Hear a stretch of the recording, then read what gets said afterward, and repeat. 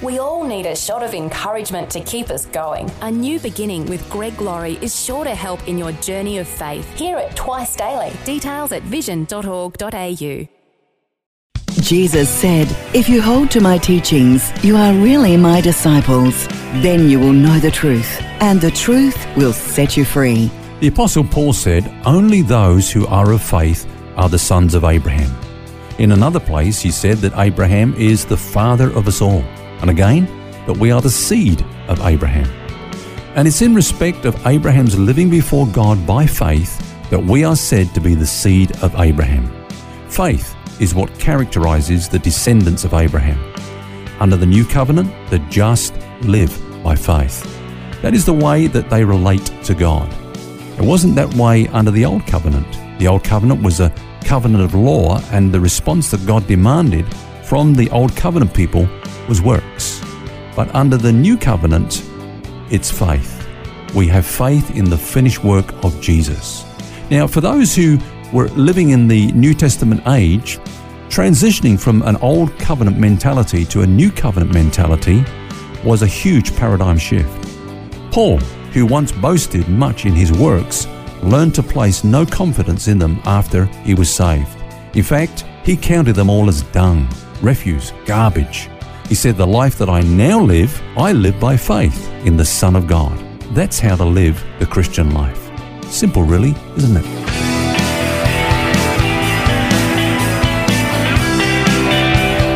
This is Set Free with Ken Legg. And this week we are discussing the subject of faith.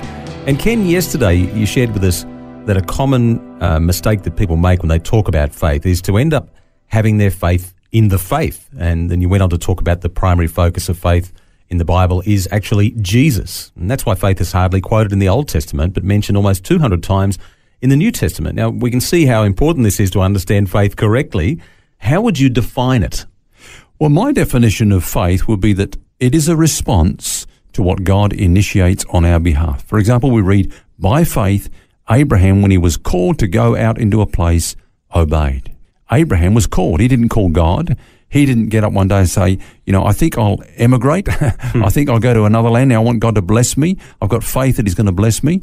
No, that would be his initiation. But it was God's initiation in this whole thing. God spoke to Abraham, and Abraham responded by faith. So God initiates and we respond. Faith is our response to what God initiates on our behalf. You look at that great gallery of characters of faith in Hebrews 11, and you see that that was the case with all of them. God told Noah to build an ark. Noah didn't get up and say, "I think I'll build an ark today, and what a great idea that will be."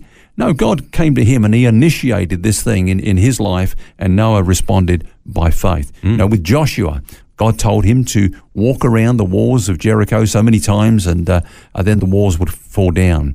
Joshua didn't say, "Now I believe if I do this, then God's going to respond by bringing the walls down." No, he had a word from God. That's what faith is. Faith comes by hearing the word of God. And interesting to reinforce that point, you pointed out yesterday and mentioned just then that in the Old Testament, faith is only mentioned 15 times compared to 150, 200 times in the New Testament.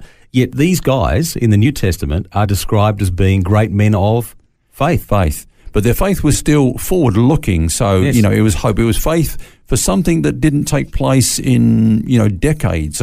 Whereas when we believe in Jesus Christ, what he has accomplished, it's a present reality in our lives by our embracing it through faith. So do you think that sometimes we make a bit too much about the size of our faith? Jesus said if we have faith the size of a mustard seed, which is pretty small, that we can move mountains. We can probably move fountains too if we want to. But, do we make a big deal about that too much? I think we do, Phil. I think you made a good point there, because we don't really need big faith, but small faith in a big God. Now, some teach that their faith causes things to happen. That's not actually faith, that's manipulation. We believe for something that God has not initiated, and we try to get God to respond to our so-called faith by giving us what we want. But that's not really faith. That's manipulation. For example, I can say, I'm going to set a growth goal for my church. I'm going to believe that we're going to grow by 10% in the next year. I'm going to bring this before God. I'm going to claim it and so on. Well, it's something that's initiated in my heart rather than, what God has done. That's manipulation. And that gets back to what we were saying just a minute ago about Noah and Moses and all these guys. They were actually called by God to do something. Yeah. And they had the faith that he would give them the provision to do it.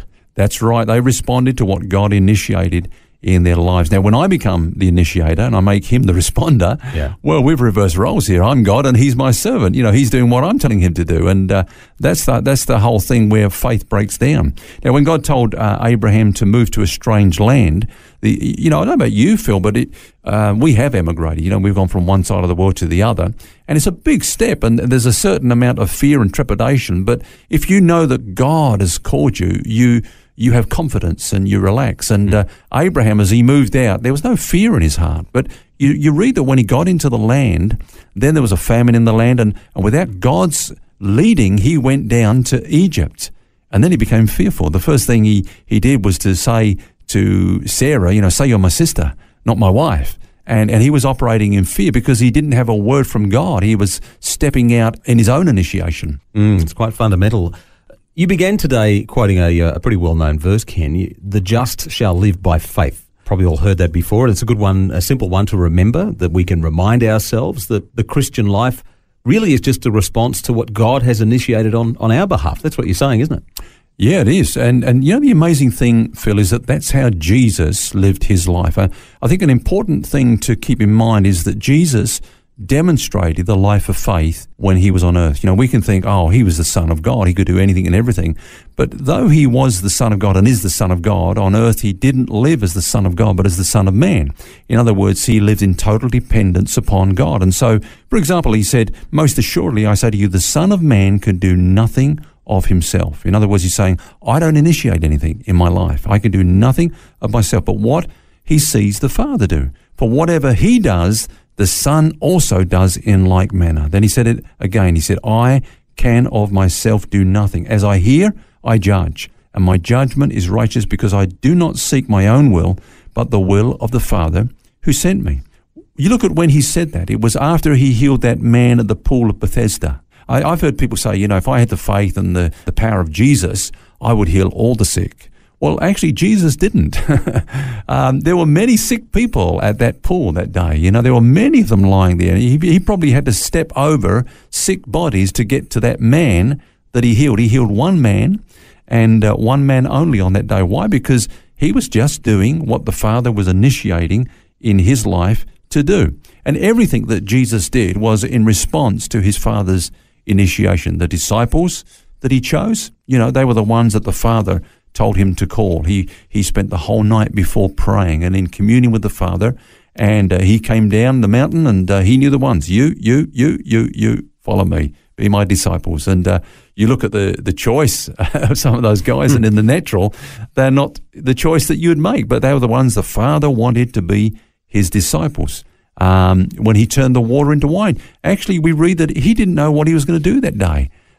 His mother came to him and said, they've run out of wine. He said, what's that got to do with me? My hour has not yet come. But obviously the Father spoke to him, and that was the day that he was to launch his miraculous ministry. That was the day he did his first miracle, turning the water into wine. But he didn't know that until the Father initiated and led him into doing that. He responded by faith and did what the Father told him to do. And the key thing that's coming through here is that he obviously was in tune with what the Father wanted for him to do, was hearing from the Father. I guess, he's got a bit of an advantage over us because, he's God. But that doesn't get us off the hook. Yeah. We have to be seeking God. And this is really challenging because we often think, what do I want to achieve? What do I want to do today? Yeah. And how often do we actually really, in a genuine fashion, say, Lord, what do you want me to do? Yeah. And I come back to this, Phil. I mean, he is God, but I come back to this. On earth, he didn't live as God. He lived as a man and lived in dependence upon the Father. Sometimes we talk about what would Jesus do. I always smile at that because he didn't know. He didn't know what he was going to do. He only, he said, I'm only going to do what my Father tells me to do. So every day is a challenge. Every day is a new day, and every day is a surprise.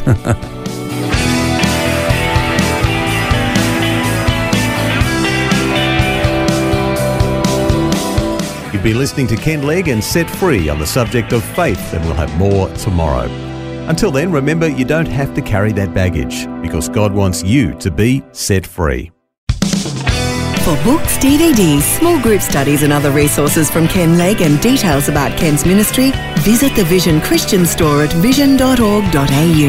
That's vision.org.au.